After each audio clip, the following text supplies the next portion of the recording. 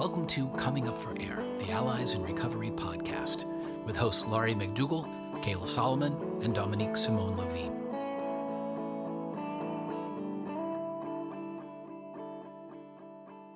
Okay, ladies. So what do you think about talking about safety and the safety module today? It's essential. I'm gonna just open up by explaining that with Allies in Recovery, we took craft from a 275-page manual down to 8 brief modules. Module 2 is entirely on safety. That's a lot more than what you would find in people trained in craft. One of the reasons, and this is because Dr. David Scherer, who helped us create those scripts, helped us translate that clinical manual into something that families could understand and use and remember. One of the reasons is we're doing this online, you're doing this work online, and you need to be aware of safety because nobody else is going to point it out to you on our end, right? So you need to understand your situation. You need to understand when you're seeing danger and what to do, very simply. So we expanded safety into an entire module 2. And very quickly, because you can go to it and see it for yourself, but we talk about things like red flags. What are the signs that something is flaring up? Conflict is starting, somebody's getting aggravated. We also take you through a very basic domestic violence safety plan. Do you have a room that locks? Do you have your keys in a certain place so you can get out of the house? Do you have an exit plan? So families will tell me, oh, I don't have a safety issue. My loved one is gentle and has never been aggressive. And I always say to them, you know what? They get a new drug. They can't find their drug. You have no idea whether what's coming through that door is the person you knew a day ago. You have their dealers. A lot of times family members end up with people pounding on their doors looking for money. I'm sorry to tell you this. And we've had this incident happen, and she knew to take her cell phone, which was always in the same place. She'd been taught to put it in the same place, hold it up at the window and tell him that she was calling the police, and he left. So very simple reaction to what was a dangerous situation. In the work of craft, you would be ruled out from doing craft if you have any past history with your loved one of him or her being aggressive. So know that if you have active violence, aggression, anything that makes you feel dangerous, makes the children or elderly people feel dangerous, do not do craft. You need domestic violence help first. Craft asks you to make changes, albeit little changes, positive changes, connective changes, right? But if you've got somebody who's unstable and could potentially hurt you, we rather you not try these changes. Again, you need help with the potential for violence first.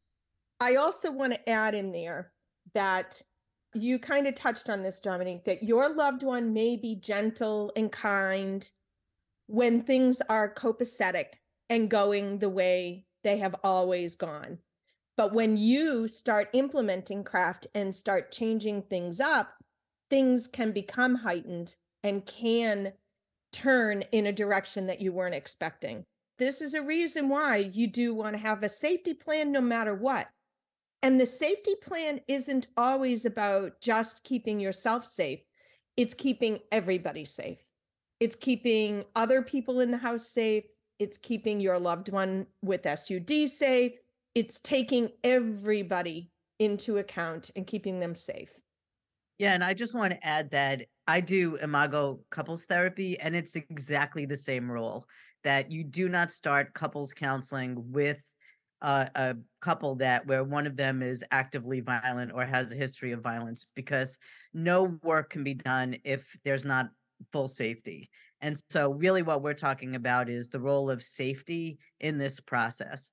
With all work in any format, you always are looking at safety first, because without safety, we're talking about change, and change is a destabilizing agent. And if somebody has a propensity for violence, that's going to set them off.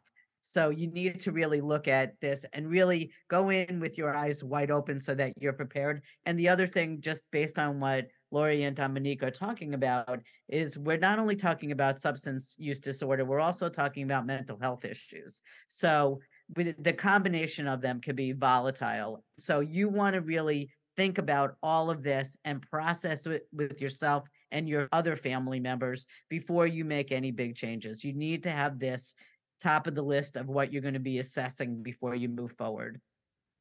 I also want to ask Dominique a little bit of this, because I also think it's really important for families to understand what we're talking about when we're talking about this kind of violence, because I think the family member has to really assess, how do I describe this? Sometimes there's a lot of verbal abuse. I mean, in my case, there was a lot of verbal abuse. I considered that was a spot where I could make change, and his words were not going to hurt me. So it wasn't violence to me. Also, my thing was, as long as my loved one isn't physically attacking me. So there were times when there were holes put in the wall, but it wasn't me, right? And there was never a punch or anything like that, or a slap, or things thrown at me. It was always thrown at the wall or punched in the wall and walking away. Can you just kind of outline, Dominique, like, what do we mean by that? Very good description right there. You know, the difference between throwing something away from you, punching a wall, or throwing something at you, or swinging and missing you. You, again, as the family, are the ones deciding, you know, what is tolerable.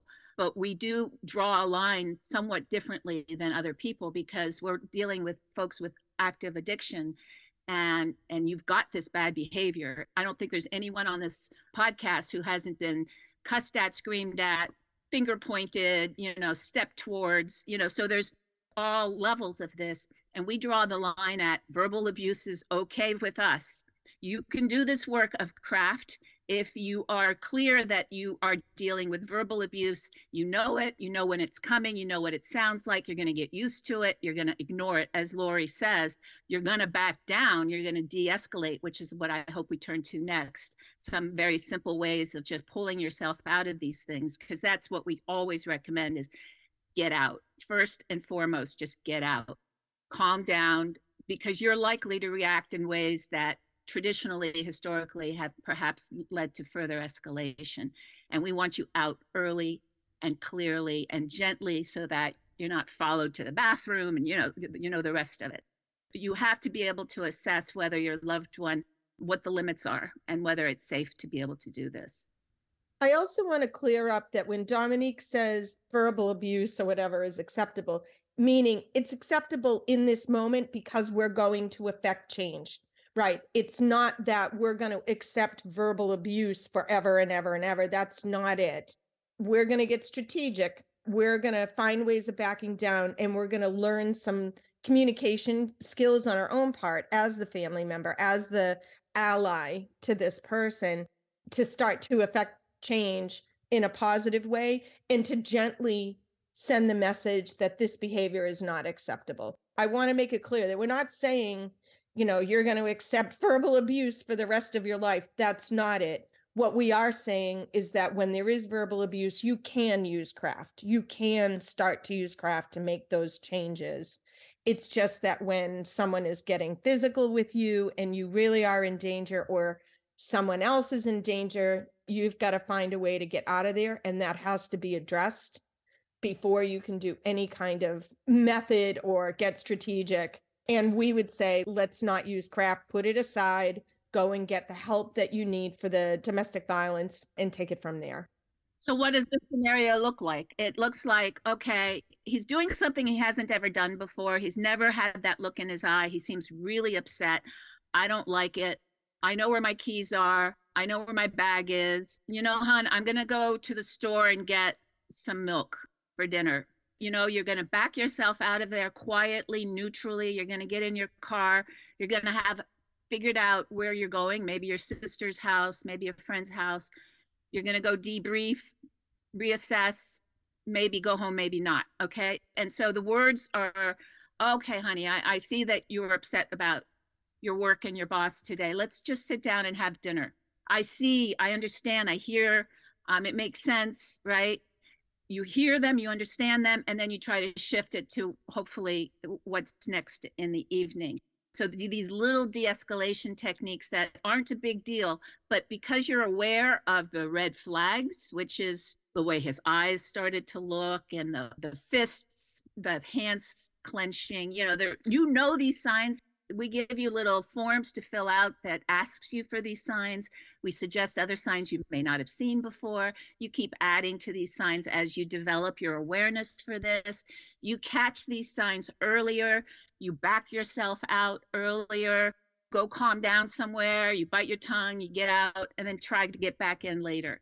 These are just basic techniques that are covered in module 2.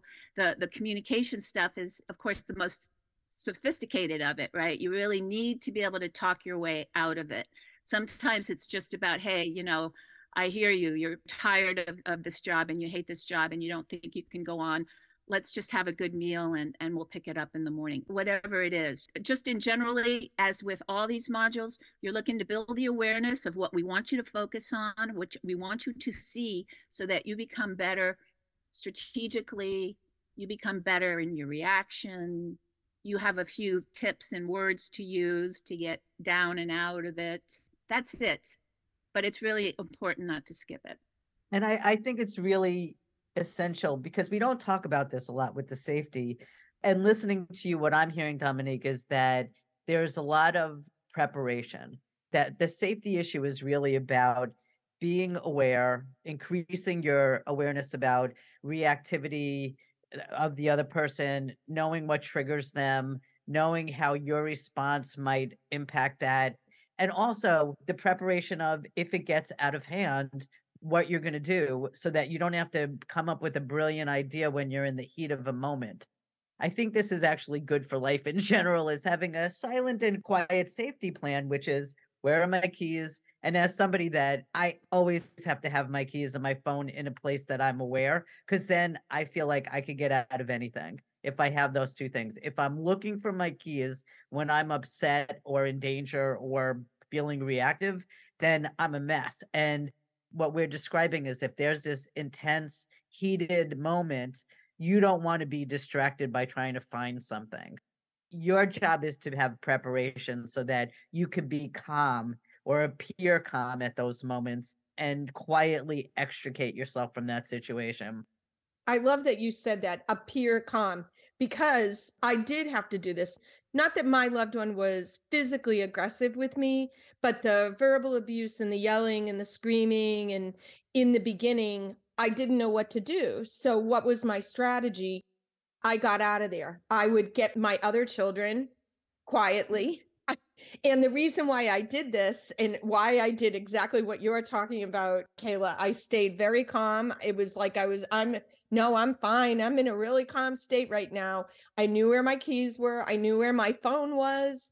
And I would find some way to kind of slip away, tell my daughter. Usually it was my younger daughter it would be like, get in the car, just get in the car. I will meet you out there. And then it was like, I have to go to the bathroom.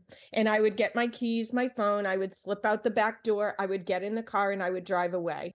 I needed this moment to just get myself together. And it wasn't great. It's not like I got in the car and I was like, whew, it was crying. It was difficult to deal with.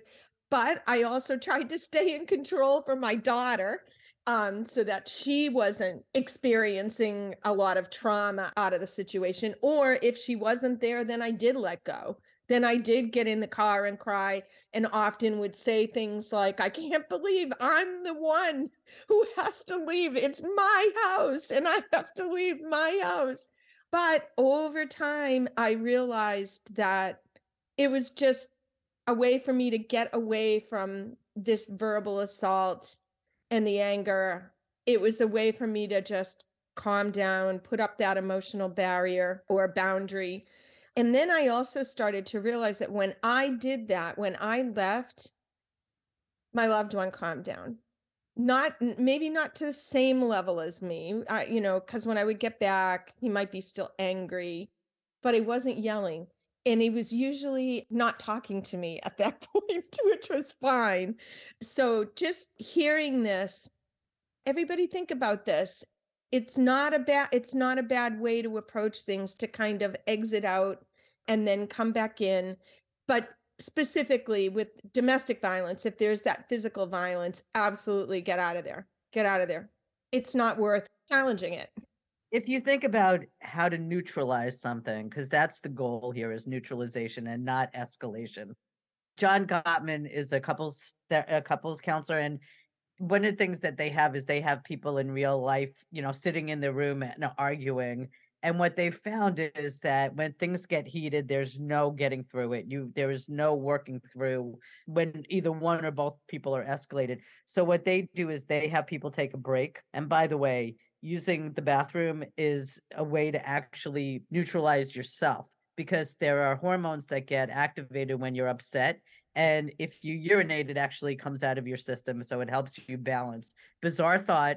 And as somebody who's a frequent flyer on that level, I would be doing it anyway. So Not alone.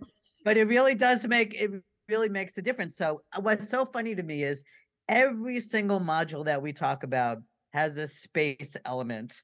That is the theme that moves through all of our work, which is take space.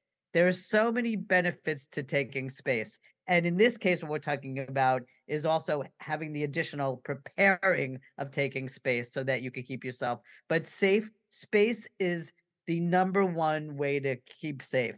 And if you could do it, the reason that Dominique is talking about having the, and Laurie, you're talking about having this kind of binding connection of like, oh, I really want to hear what you have to say, but I need to just go do blah, blah, blah right now. So I call that the offer. When somebody is like yelling at you and they want you to say, where are you going? Where are you going? You're like, listen, I really want to hear you. It really matters to me. This is important to me to understand you. So you throw that out and then you're like, but right now I need to do blah, blah, blah. And I will be back. And then I want to continue the conversation.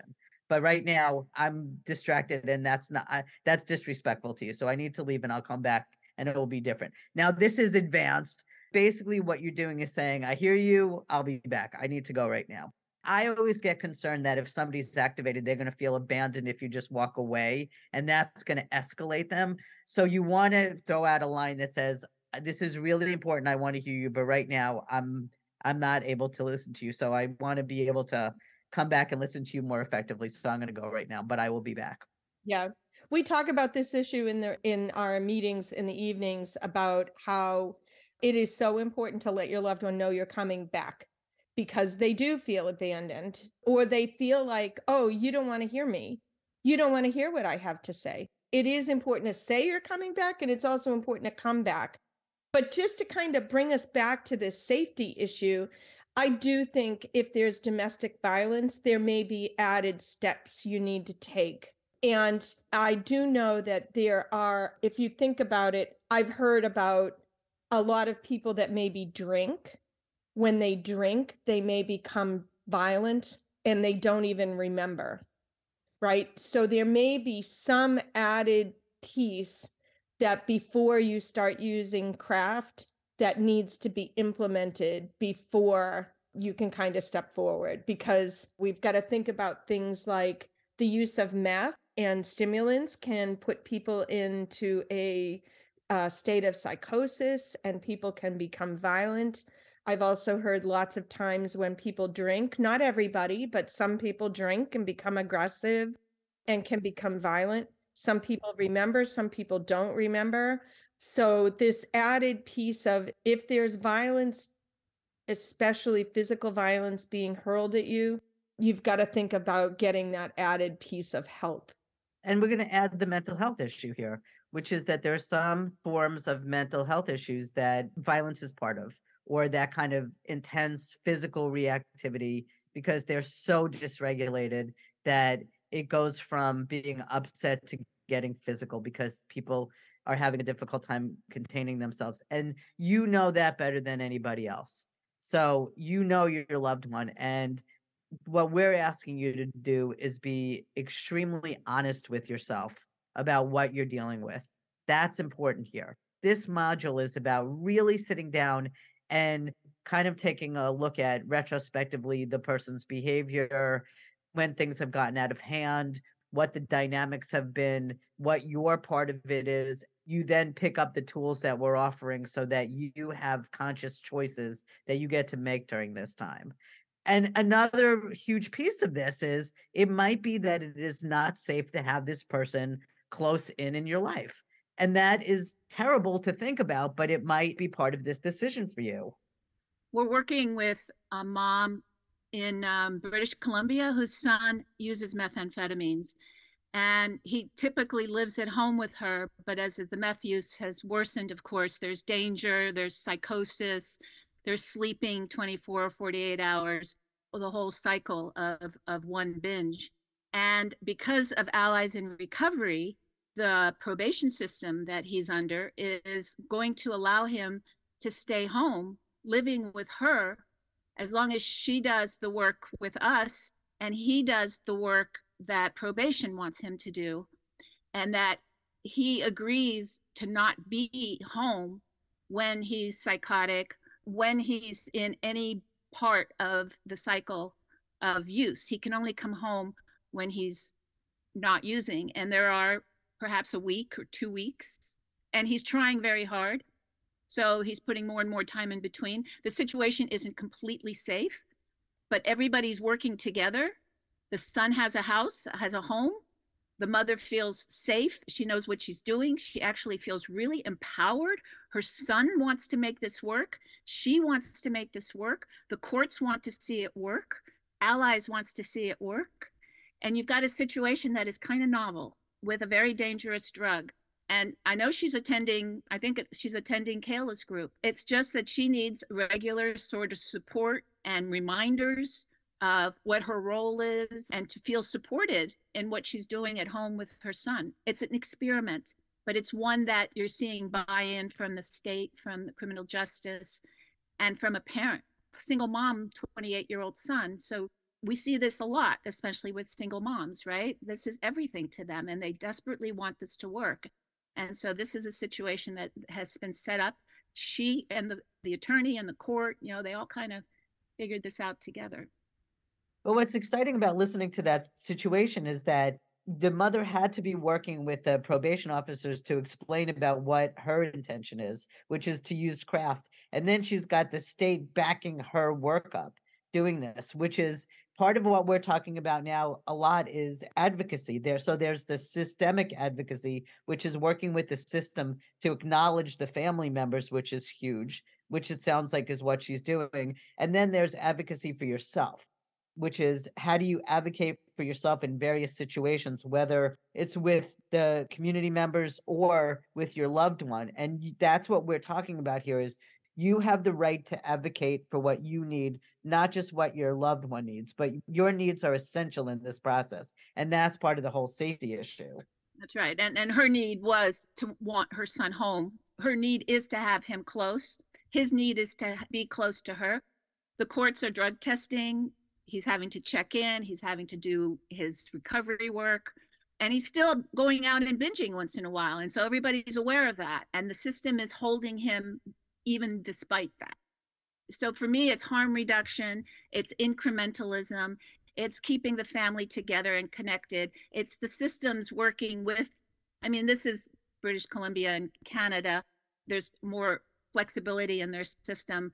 Their criminal justice system is very different than ours. We in jail so many more people. They really look to keep people out of jail. So it's different, but it's a really good example of being innovative and what can be done when you include the family and you see the family as empowering and skilled, able to handle things and working in a team of sorts, right? Not working in isolation.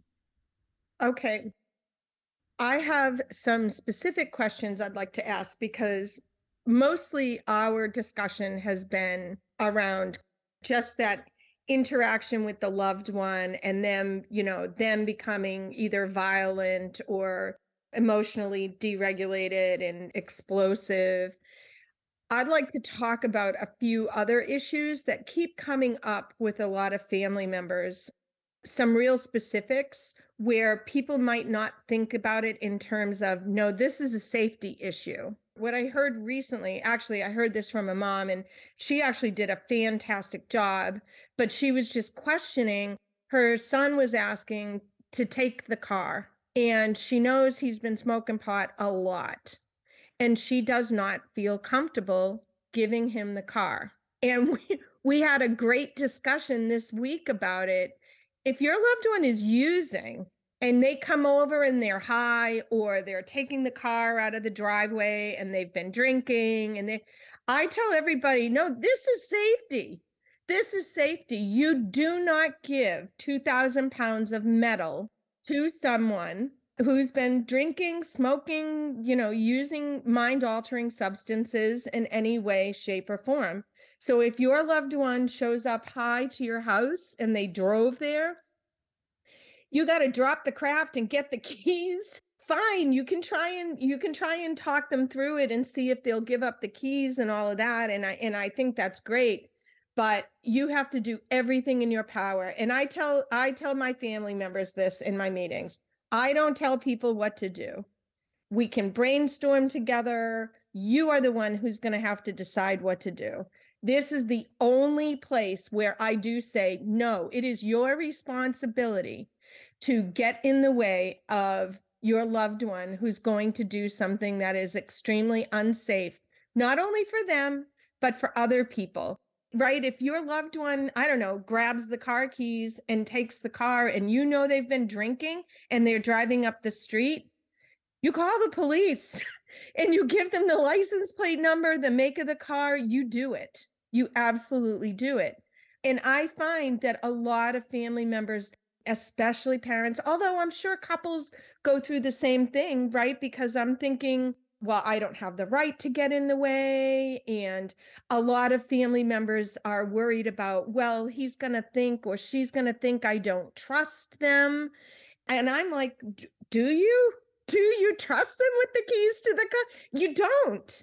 It is your responsibility, if you know someone is high or drinking or whatever it is, to not let them get behind that wheel. Even if they're going to go and get in the car and smoke in the car, which, by the way, now that it's legal where we are, people are absolutely smoking pot. I can smell it on the highway as cars go by. I think this is a really important point. The role of the authorities in safety is so many times they're be like, oh, I want to keep my loved one out of jail. I don't want them to get in trouble, all that stuff. And I have seen over and over again the benefit of getting the authorities involved. There's a few reasons why that works. Number one is then they become the person who's setting the limits and not you. So that's one very, very helpful part of it. But the other thing is there's accountability for terrible behavior. And so, for example, in this case, what Lori's talking about is calling the police if they're driving drunk. Then you're possibly saving your loved one's life as well as other people. And then they have to go through a process of engaging in treatment, especially if it's one or two DUIs and not the third one, because the third one, at least in Massachusetts, is jail. But they're engaging in treatment somehow. And we don't know what the impetus for somebody actually getting clean is, but you never know that this might be the moment. And also, the whole idea is that if you're, like there was somebody that they were trying to keep their loved one out of jail. And I'm like, just let the person go through the system and work that through. It's like, this is accountability for their actions, and protecting people is not always a great idea. So I hear what you're saying, and I agree under particular circumstances. So I do not believe that people should be arrested for substances and possession and that kind of thing. But that's not what we're talking about here. We're talking about people getting behind the wheel of 2,000 pounds of metal. And when people say things like, I'm worried that he won't think I trust him or she, and I'm like, well, if they're dead, you're not going to worry about that anymore. So that's not what we're talking about here. We are talking about you have to get in that person's way. You're right. They may end up in an accident and not make it. They may kill somebody else. They could end up maiming themselves in a way that you are now taking care of them for the rest of their lives. They may injure somebody else and do the same thing to somebody else. It's just a bad all around. So for me, I don't care who you are, you call the police and you get them involved, right? And I do understand that this is really, and I'm going to be open and honest about this. This is really coming from a white perspective as well, Yes. because I do think that in BIPOC communities, it's really difficult to call the police and get the help that you need. And I think in the past, it was even worse for everybody. But I think that there are a lot of police departments now that are becoming a little bit more compassionate and caring when it comes to substance use. But again, that's not really what we're talking about here. What we're talking about is people being put in incredibly dangerous situations, and you would never forgive yourself if you didn't take those keys and something happened afterwards. If you didn't either take the keys or call the cops, you will not forgive yourself if something horrible happens that you didn't do that. So when I'm in with groups, I'm like, yep, nope, safety first. I don't care what you have to do. You get in the way of your loved one driving 2,000 pounds of metal. And there may be other situations, and I can't think of anything off the top of my head, but there may be other situations that, again, it's a safety issue. It's a safety issue. Well, if somebody's being violent with you directly and you're in a space with them, that to me is that other safety issue. If you can't get out, then you need to somehow figure out how to dial an emergency number or get somebody else to do it for you if you can't get out. I mean, we're talking about prevention, but if you're in it, yeah, you need to be able to do something about that. And if that's the only way that you could be safe, then it's necessary to move forward with that. Right. One other thing, and Dominique, you may remember this. You and I were doing a training together. Actually, I think it was our very first training that we piloted. And a grandmother had said something about her letting her daughter drive her grandbaby in the car. And it was like, no, not ever. No, not ever. If your daughter's using substances, you do what you have to do to stop that. It's a safety issue. It's not okay.